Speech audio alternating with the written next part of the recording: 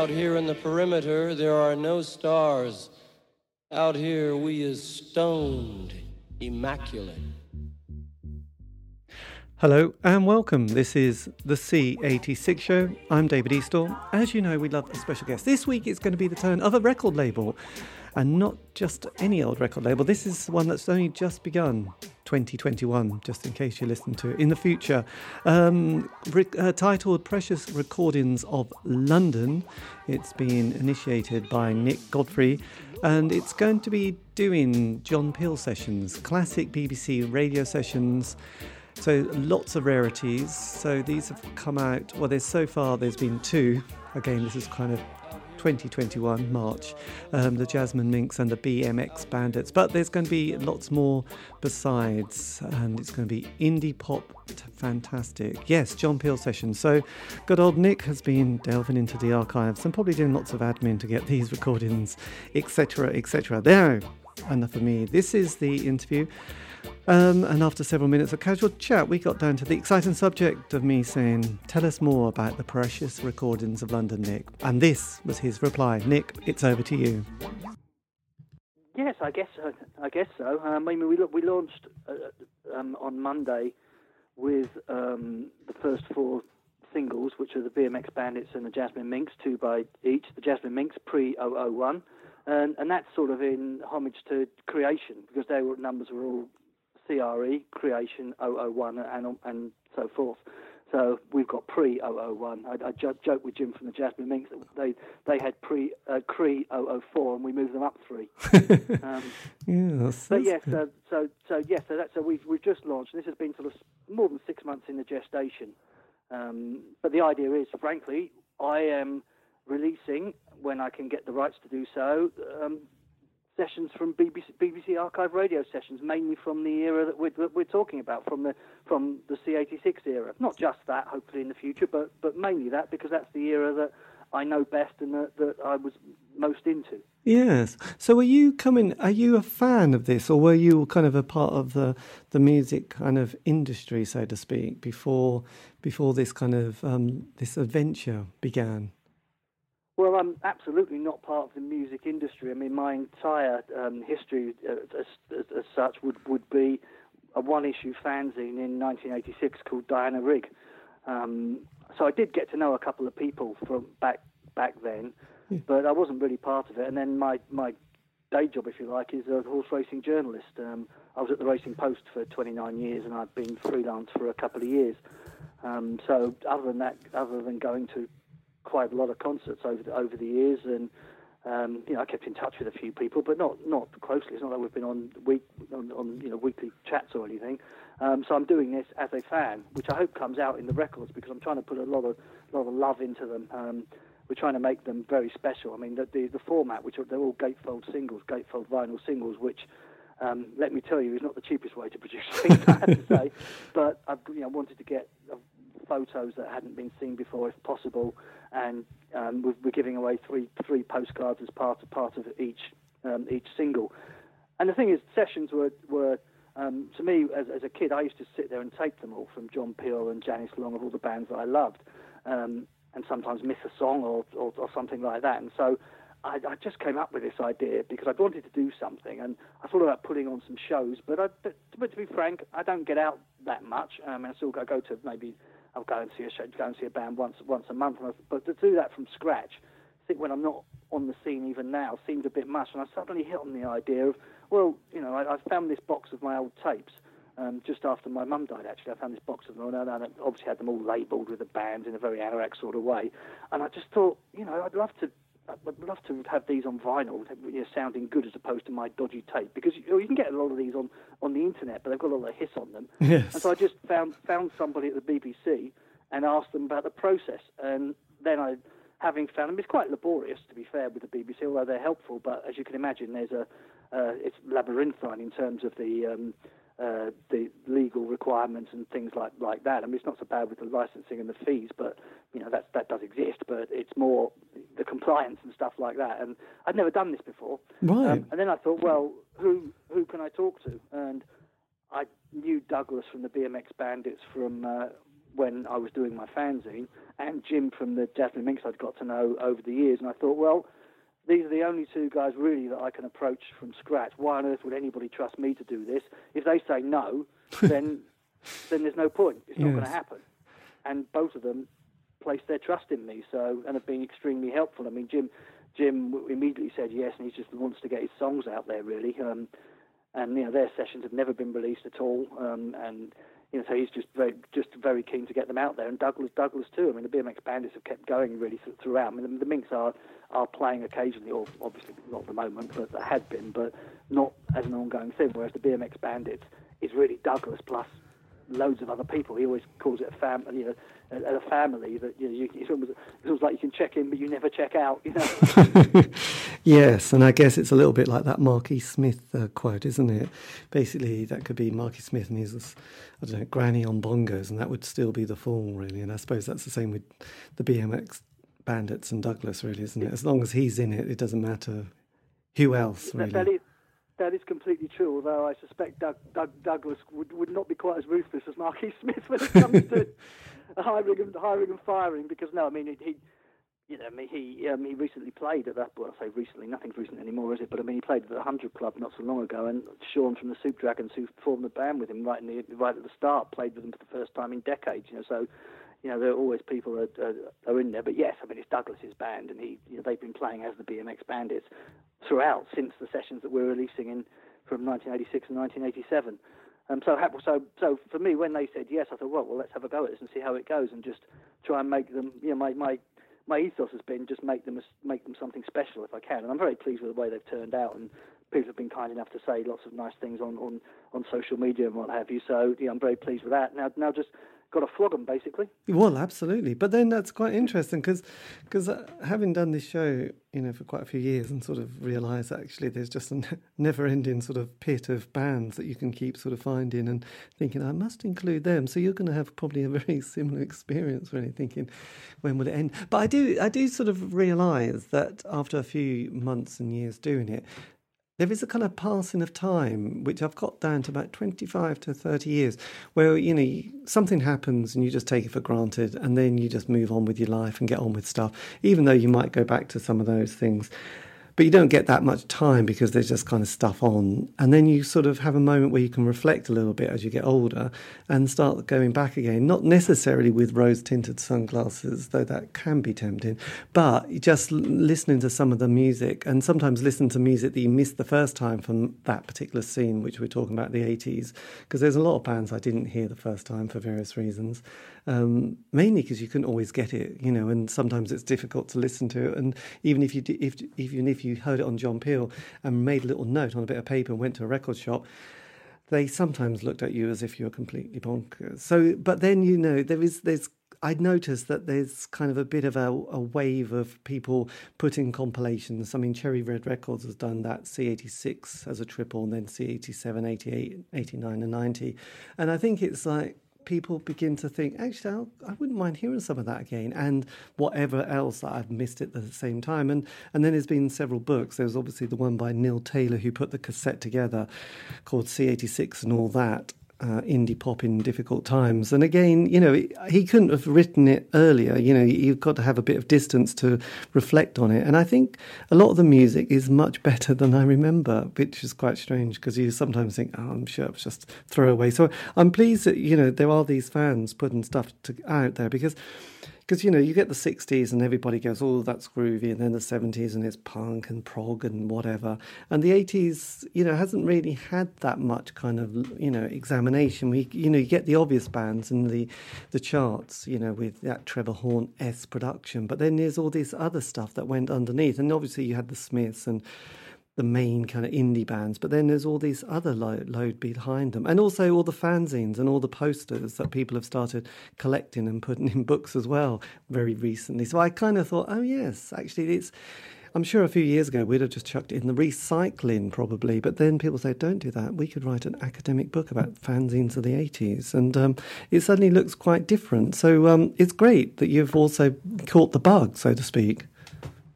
Well, I think what you're saying is true. So I think there's been a reawakening in these sorts of bands, in as much as, 15 years ago, I hadn't heard a band like the Bodines anywhere, and Therese was one of my favourite songs from that era. And I walked into the club, How Does It Feel to Be Loved, somewhere in Islington, and as I walked in, Therese was playing. So that was, it was quite a moment for me to suddenly hear that again. And I think since then, there has been a growing interest in this from younger bands and younger fans as well, because I bought everything Fortuna Pop released virtually over the years, and clearly there was a great heritage for them going back to these sort of bands. And there are others like, Where It's At Is Where You Are, a label like that has a link to them, sometimes almost directly, because Amelia Fletcher from Tallulah Gosh has released records on those labels, and Pete Astor, who incidentally are going to be releasing things on Precious Recordings in the future. But Pete Astor was on both Creation, and then 25 to 30 years later has a single out on Fortuna Pop. So there's clearly there's a lineage there to more modern labels. Whereas we look back to the 80s. And clearly the Smiths were at the top of this, but them and, say, the Judas and Mary Chain were the two most obvious bands to talk about who had a level of success. But underneath that, there was a really thriving indie scene. I tend to prefer the sort of punky pop bands, but that's not to say it's only them. I was very interested in the noise bands on C86 and any of it, all these people making sort of difficult angular music. Well, I'd argue that most of the bands I really like aren't difficult at all. They're just scratchy pop punk, but never really got very far through bad luck. The Jasmine Minks had terribly bad luck over the years. Yes. Do you know the story about them and the NME when they were on the verge of their sort of, if you like, cliched big breakthrough?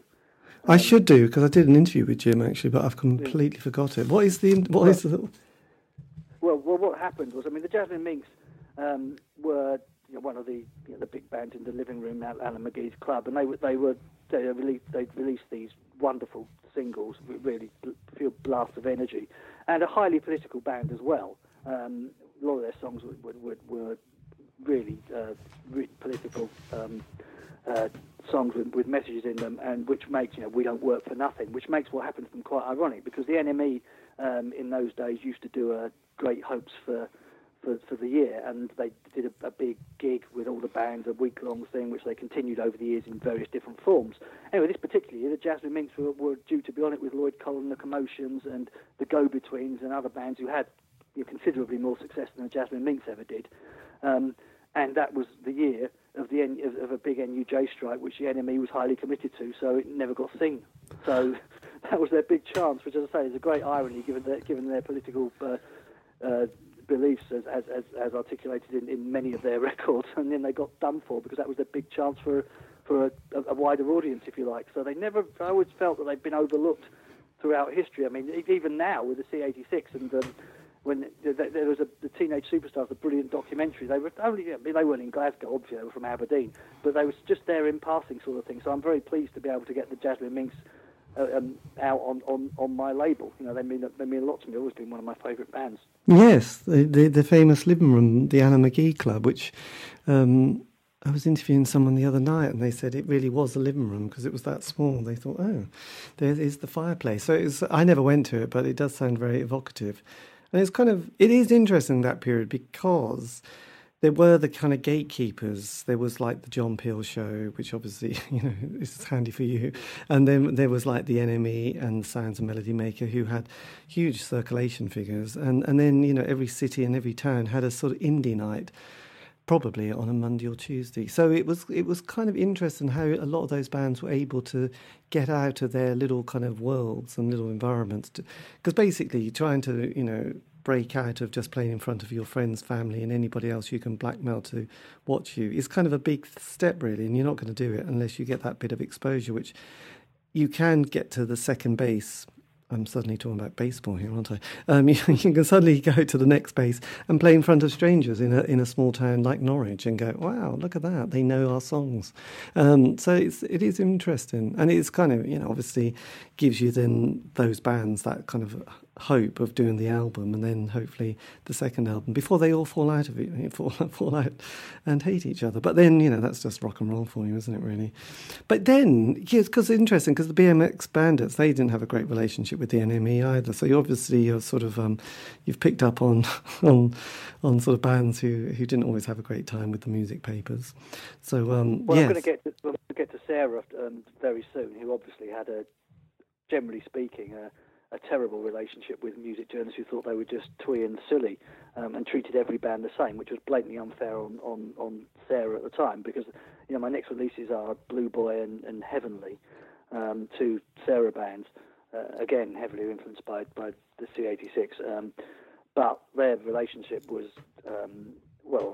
awful, generally speaking. I mean, well, no, that's wrong. I mean, it's almost like so extreme that it became almost a positive. They existed in opposition to the music press, which obviously the bands that just happened a lot. Dexys Midnight Runners, who my record label is virtually named after, as in Let's Make This Precious. They put ads in the press rather than talking to them, which is strange when you look at it now, given that these magazines and, there were papers, there were 4 of them then, all selling thousands and thousands of copies. So it's a really different environment now. Yeah, absolutely. And it is kind of, I suppose it's a bit embarrassing when I suspect some of those journalists realise the effect they had on sort of what they did and what they wrote about is pretty terrible. And Sarah Records is that kind of I don't know about irony, but it's interesting that there was a really nice film made about Sarah Records, and they've become such a collectible item, I suppose, on the wonderful world that is eBay, and they've got a dedicated fan base, so it's kind of great that in a way that 30 years later they're one of those record labels that people are really proud of. And I think bands who signed for them thought, my God, we signed for Sarah, I'm so pleased. And bands who didn't sign for Sarah but signed for a bigger label were really, regret it ever since, because it's like, yeah, that would have been really nice. We won't be 30 years later feeling bitter about the sort of the major record label deal that sort of completely screwed us over. So it's interesting. But you must have been kind of very, not influenced, but I guess it was during that period, the 80s and 90s, when we were sort of getting, was it Strange Fruit used to put out the John Peel sessions as well? Yes. So is it the case that you're trying to do the sessions that didn't get released on those bands that got released the first time? Well, I mean, I have described what I'm doing as a low-rent Strange Fruit.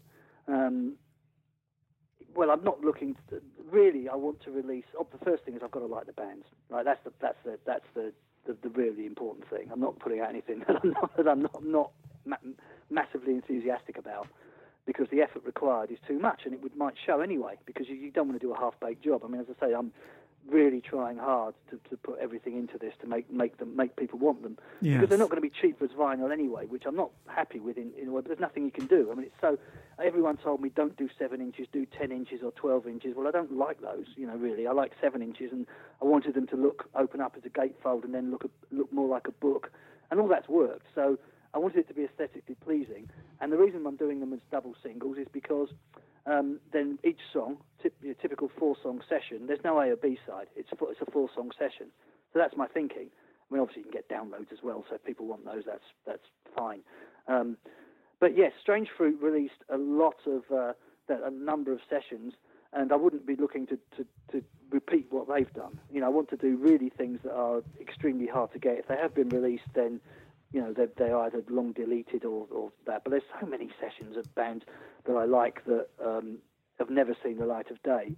And even those great Terry Red things you talk about, often they have lovely booklets in. I mean, you're right, Neil Taylor did the writing in the C86 triple album, didn't he? But the fact is that they're nearly always CDs, and there's a great vinyl revival. I still love vinyl. I've always kept buying, particularly 7 inches. I can't help it. Maybe it's a fetish, but there are a lot of people like me who just love having them. And I never liked 12-inch singles. Like Sarah, I never liked them. They seem to be full of. You get 2 songs and then they chuck another one on with a remix during the 80s, and bands who should never have been releasing 12-inch singles were almost forced into it. No reason for it other than for commercial reasons. Mind you, I might be. It's easy for me to say that now and sounds like I'm completely pure and above that. But maybe in 6 months' time, when I've got no money, I might have to change my tune. Yes. But so the 7-inch singles to me is the perfect expression of pop, going back to the 60s. Yes. But so that's why I wanted to do it like that. So yes, I have to like them. They have to be vaguely, preferably unreleased, preferably with songs that have never been heard, like the BMX Bandits have a version of Take 5, the jazz standard, with lyrics on it on one of the records that we've just released. They've got Strawberry Sunday, a really mad version which Sean was playing the studio floor for percussion. So there are things on there like that that have never been out, or extremely rare. And long deleted. So that's what I'm trying to do. The Blue Boy session, Blue Boy released the final single on Sarah, and they did it in a Peel session. They did the songs before, but there's one song on it that has never been released, so it's never seen the light of day. So for anyone who likes Sarah or likes Blue Boy, I'm hoping that this will be something they'll really covet. That's my aim. So I'm aiming at bands that I like, love, frankly, and that have not really been out. And then, of course, there are the problems of label rights. I mean, you have to get everyone on the.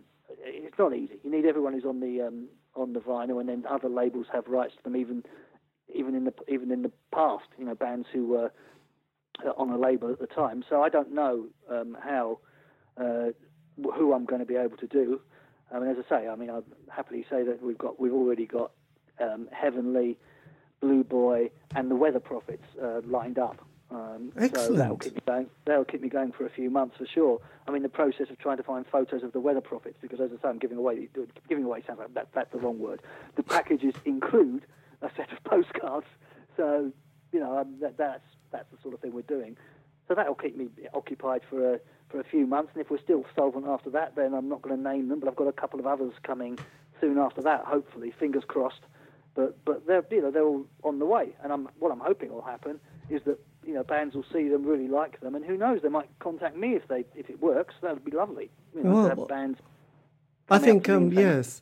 Well, from what I gather, sort of having interviewed a lot of bands, I think they're quite relieved if someone archives their material because they would like to do it, but they haven't got the energy and time, and they probably feel like, oh, if only someone else could just take this project. And obviously, you are the person who's going to help them to do that. So, is it the case then? Because I don't know how this all works. So, is it the case then that you don't just contact the BBC and say, oh, can I have the rights to this, and here's some cash in an envelope? And no. So what is that actual process then? Well, that is part of it, yes. But the band, the BBC are quite rightly absolute sticklers for having approval from everybody who's played on the session. So you have to contact, if there's a 4-piece band, each member and say, is that okay to put this out? And they have to say yes or no. Yes, that's basically it. What happens without sounding morbid? What happens if one of them's died? Yeah, I don't know yet. Okay, fair enough. I'd avoid those bands if I was you then.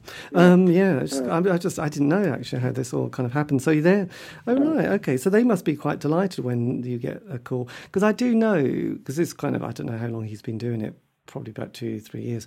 Optic Nerve Records in Preston has also been putting out these kind of old classic singles and stuff, and seems to have been getting a bit of kind of enthusiasm and traction. So obviously, again, that thing that people are kind of keen to own these things from the most obscure bands in the world. My God, the Sidleys! You should definitely get the Sidleys,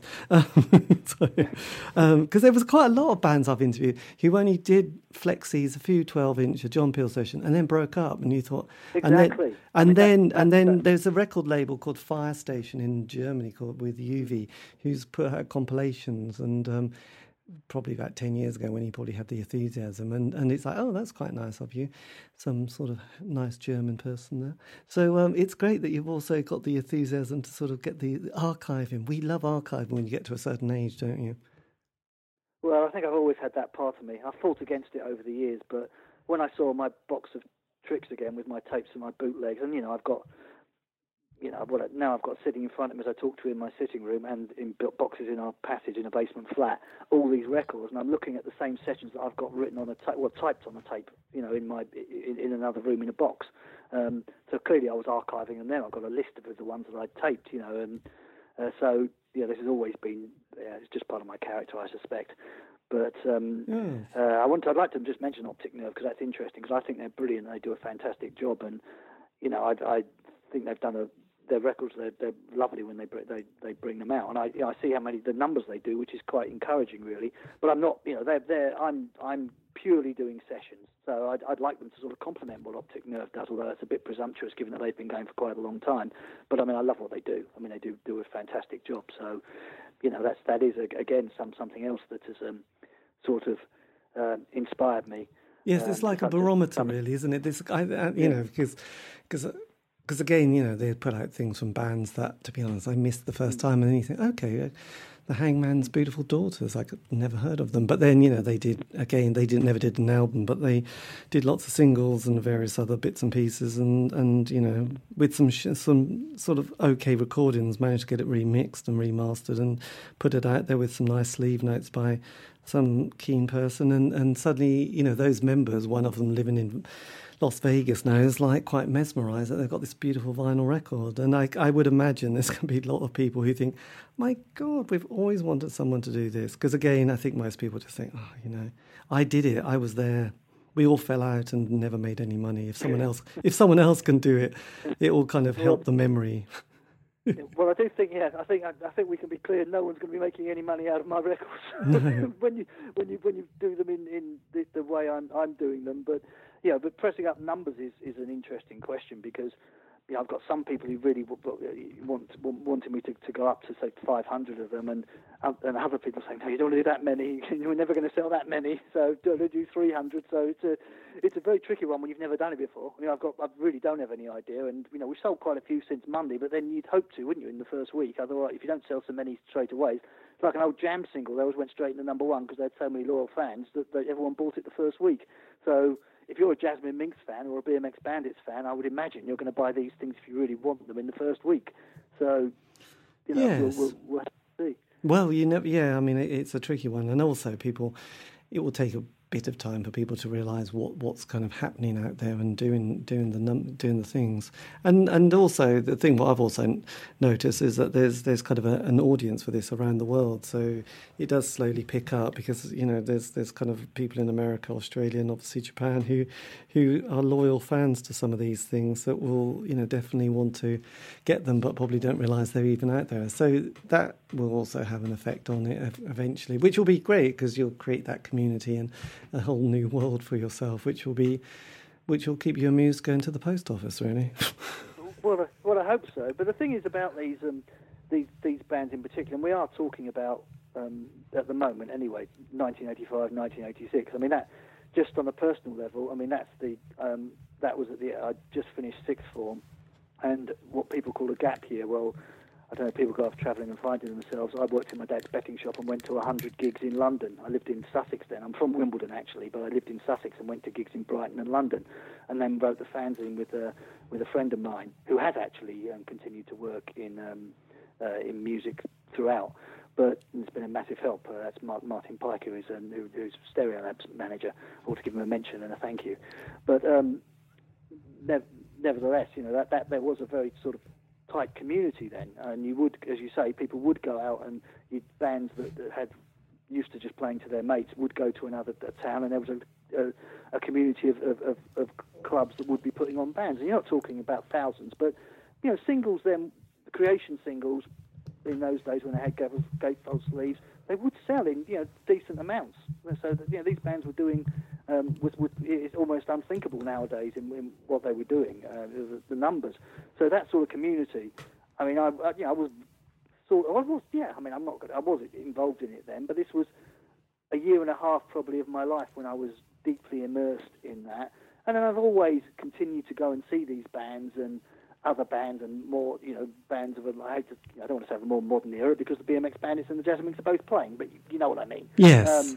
It's not as if I'm just purely having everything preserved in amber and not only interested in that, but I've continued to go. But there was a community, and I found myself getting in touch with people that I hadn't done for quite some time, and it's been a rather pleasant sort of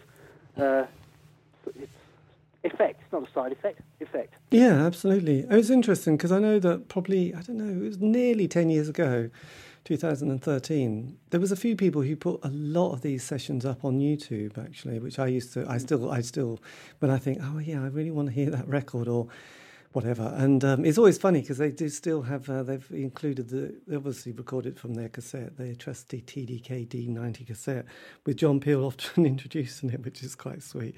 But it's going to be quite nice to have a proper one rather than just the recorded. But, you know, that was better than nothing, let's face it.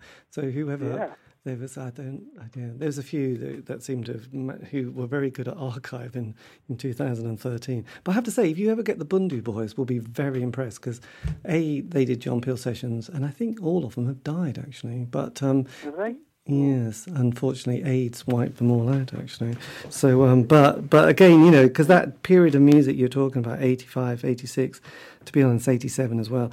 I think. Are amazing for the John. I think there was a really amazing moment with John Peel shows and sessions. I mean, it probably was good before and after, but I do remember that period particularly fondly. So there you have it. Well, I obviously do but as I say, it's partly because it was my era, if you like, and I think that those teenage years are, it's like your first love, really. And yes. I was getting out then. I was going out at nights and and going to London, which was all really exciting for me. I mean. To be doing that, and I did things. I interviewed Stephen Pastel and Bobby Gillespie for my fanzine and things like that, and just I was very wide-eyed and completely naive, and still am to a large extent. And I think that almost helps me in what I'm doing, because all I care about is making them good. And when the money runs out, the money runs out. Let's be frank. So that's how it is. But I just want them to be nice and want people. You can hear the music if you want it on. If you get them on the internet, as you say, and I love the fact that people have put these things up. You can get downloads, but I just think that there are enough people in the world, I hope, like me, who will be willing to buy the things I'm trying to do, and that would enable it to keep going. I'm enthusiastic about it, and maybe the scales are going to be lifted from my eyes at some stage, and I'm going to realise why no one else has ever done it. But apart from staying through. Well, I don't, I mean, let's face it. You get to a certain age, and this is a slightly sweeping statement, but as you get a bit older, one gets, I don't know, you occasionally get the inheritance, you paid off some money. I mean, I haven't, by the way, this isn't my story, by the way, but I do realise that, when I've been to the theatre, I think, how do people afford this, and then you realise there are a certain age who have paid off the mortgage, the kids left home, they've had their inheritance, and they can spend £30 to see an average show at the theatre or Norwich. And our generation are probably going to want to buy those kind of obscure singles and flexi discs or reissues of old John Peel sessions of those bands that we love, because I know when David Bowie and Lemmy from Motorhead, who were born in the same year, would say what was the favourite band, what was the band that sort of got you going, they both said Little Richard, and Lemmy always said the bands that he just loved from all his life were, like Buddy Holly, Eddie Cochran, Little Richard, Elvis, the Beatles. And because you can't be 16, 18 only but once. And that's, like you said, is going to be the music you listen to constantly and is going to be with you for the rest of your life, however much the latest, whatever Taylor Swift song is good. It's still not, you're going to be a 50-something, not an 18-year-old something, getting absolutely obsessed with every little song and every lyric, So it's interesting. But yeah, that's going to be the soundtrack of our lives. And as we get older, we want to hold ephemera and look at things, especially Gatefold. Let's face it, I still got the wedding. I think the Weather Prophets and the June Brides are both Gatefold singles, 7 inches. And you think, I'm not even going to put it on eBay. I'm that much of a fan. Well, the Weather Prophets is Almost Prayed, and I think it was Phil's first solo single that was double. Phil Wilson from the June Brides that was a double. That's how much of an anorak I am. I haven't got to look that up. But yeah, I mean the Weather Prophets Almost Prayed is actually from a session. What was I going to say? I mean, yes, that era. You mentioned Taylor Swift. I think people would find it slightly odd if I was following every movement of Taylor Swift. But as much as I like her singles, but I'm not. I'm I haven't paid off the mortgage, and I do have 2 kids in the house, so maybe this isn't the wisest move I've ever made. I don't know, but you will create lots of good friends around the world, and that's what's. And and in this lockdown period, we do need some optimism, don't we? Let's face it. Yeah, well, that's probably also had something to do with it. In I was obviously at home, but then I'm a freelance horse racing journalist, and there's not been much freelance work, and I also set up a website, horse racing website of my own, in conjunction with a couple of former colleagues at the Racing Post, almost exactly 12 months ago, called Horse Racing Planet, which I look on as my potential business, although there's no income really, and yet I look on the music as my passion, if you like. Although I must admit, when you talk about Cherry Red, and I love their documentation of things, even already there's a part of me when I see sessions thrown away as a little extra on a CD that I'm slightly annoyed that it's not going to be part of a beautifully produced vinyl. Yes, absolutely. Yeah, that's true. But it's well, that's brilliant. So, well, thank you ever so much for this. This has been brilliant. And what I can do, I can put this out, and I can send you a link, and then you can always put it on your Facebook page, and then hopefully more people will get to listen and know about it. And yes, cool. buy your singles. And I have to say, this is such a exciting project, which is going to be brilliant because, like I said, it's. I suppose I have used YouTube to sometimes find a sort of session from various obscure bands from 1986 that someone's recorded, and you think, it doesn't often sound that great, but that'll be good to hear a proper recording. It's just brilliant the BBC have obviously archived all this so that it's not going to be some slightly tricky, recording. It's probably been done at Maida Vale in the BBC with Dale Griffith producing it. Well, that's what I'm after. I want I'm talking about the pure sessions where they went and recorded usually 4 songs in a day. They're not live, although some of the songs would have been played live.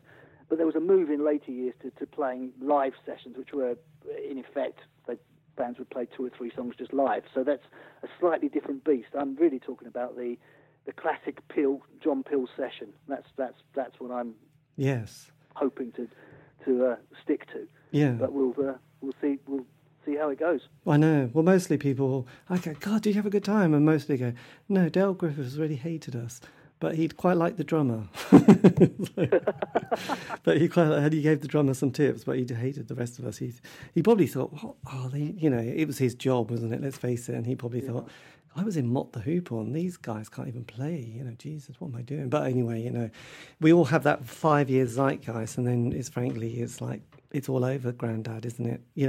And that's what happens with the wonderful world of music. You're only on it for so little time, unless you're David Bowie, and then you can vaguely reinvent yourself. But not many people do that, really. No, that's what makes David Bowie the artist that he was, doesn't it? Really? But the great thing is, but a lot of the bands you mentioned and artists are still have come out, if they're not already been out of the woodwork or whatever cupboard. But still recording new material and playing live. So it's great that you're going to have some of those sessions as well from that period. And yes, it's all. Well, I would have loved to have put on a launch date with the bands. But I mean, they're doing it without any expectation of wide success, which obviously makes you different. And they are doing it for the love of it, really. I mean, for example, Jim from the Jasmine Minks. I mean, he had never heard the sessions as clear as they are now. He'd never actually heard the BBC WAVs. So, we've sort of given him something that he'd never had, which is unbelievable when you're in the band. It is strange, isn't it? You think? Yeah. He'd heard it with tape hiss because, like everybody else, he heard it on the radio. Yeah. So it was, so that's it. So to get them the originals there is something for the artists that love to hear them. So that's worthwhile reason to do it. And as I say, it would have been nice to get the bands to be able to play together, but clearly at the moment that's not going to be possible. No, but you never know. One day it'll be great. Anyway, look, Nick, thank you ever so much for this. And like I said, I'll keep in touch. But all the best for your project, because frankly, this is what life's all about, isn't it? It's just doing good projects. So, good one. I'm impressed. Well, thank you very much. Thanks for having me on the show, and thanks for contacting me. It's lovely. We've only just started. It's really great to talk to you about about a subject that you're as passionate as I am about. Yes, I know. I know, it's great stuff, isn't it? It's nice, actually. Anyway, look, take care and have a lovely evening and weekend, okay? Thanks a lot. Well, thank you very much. Bye-bye. Cheers, bye-bye. There you go. We love the ending. It's always so fumbly. But anyway, that was me in conversation with Nick from the Precious Recordings of London, or just Precious Recordings of London. If you want to know any more information, they do have a Facebook page and also a Bandcamp site as well, preciousrecordingsoflondon.bandcamp.com, and various other information. Google Precious Recordings of London, indie pop, and you'll find out more information. Anyway, a massive thank you to Nick for giving me the time for that. This has been David Eastaugh, the C86 Show. If you want to contact me, you can on Facebook, Twitter, Instagram, do C86 Show. Keep it positive, please. And also, all these have been archived on Spotify, iTunes, and Podbean. Anyway, take care. Have a great week.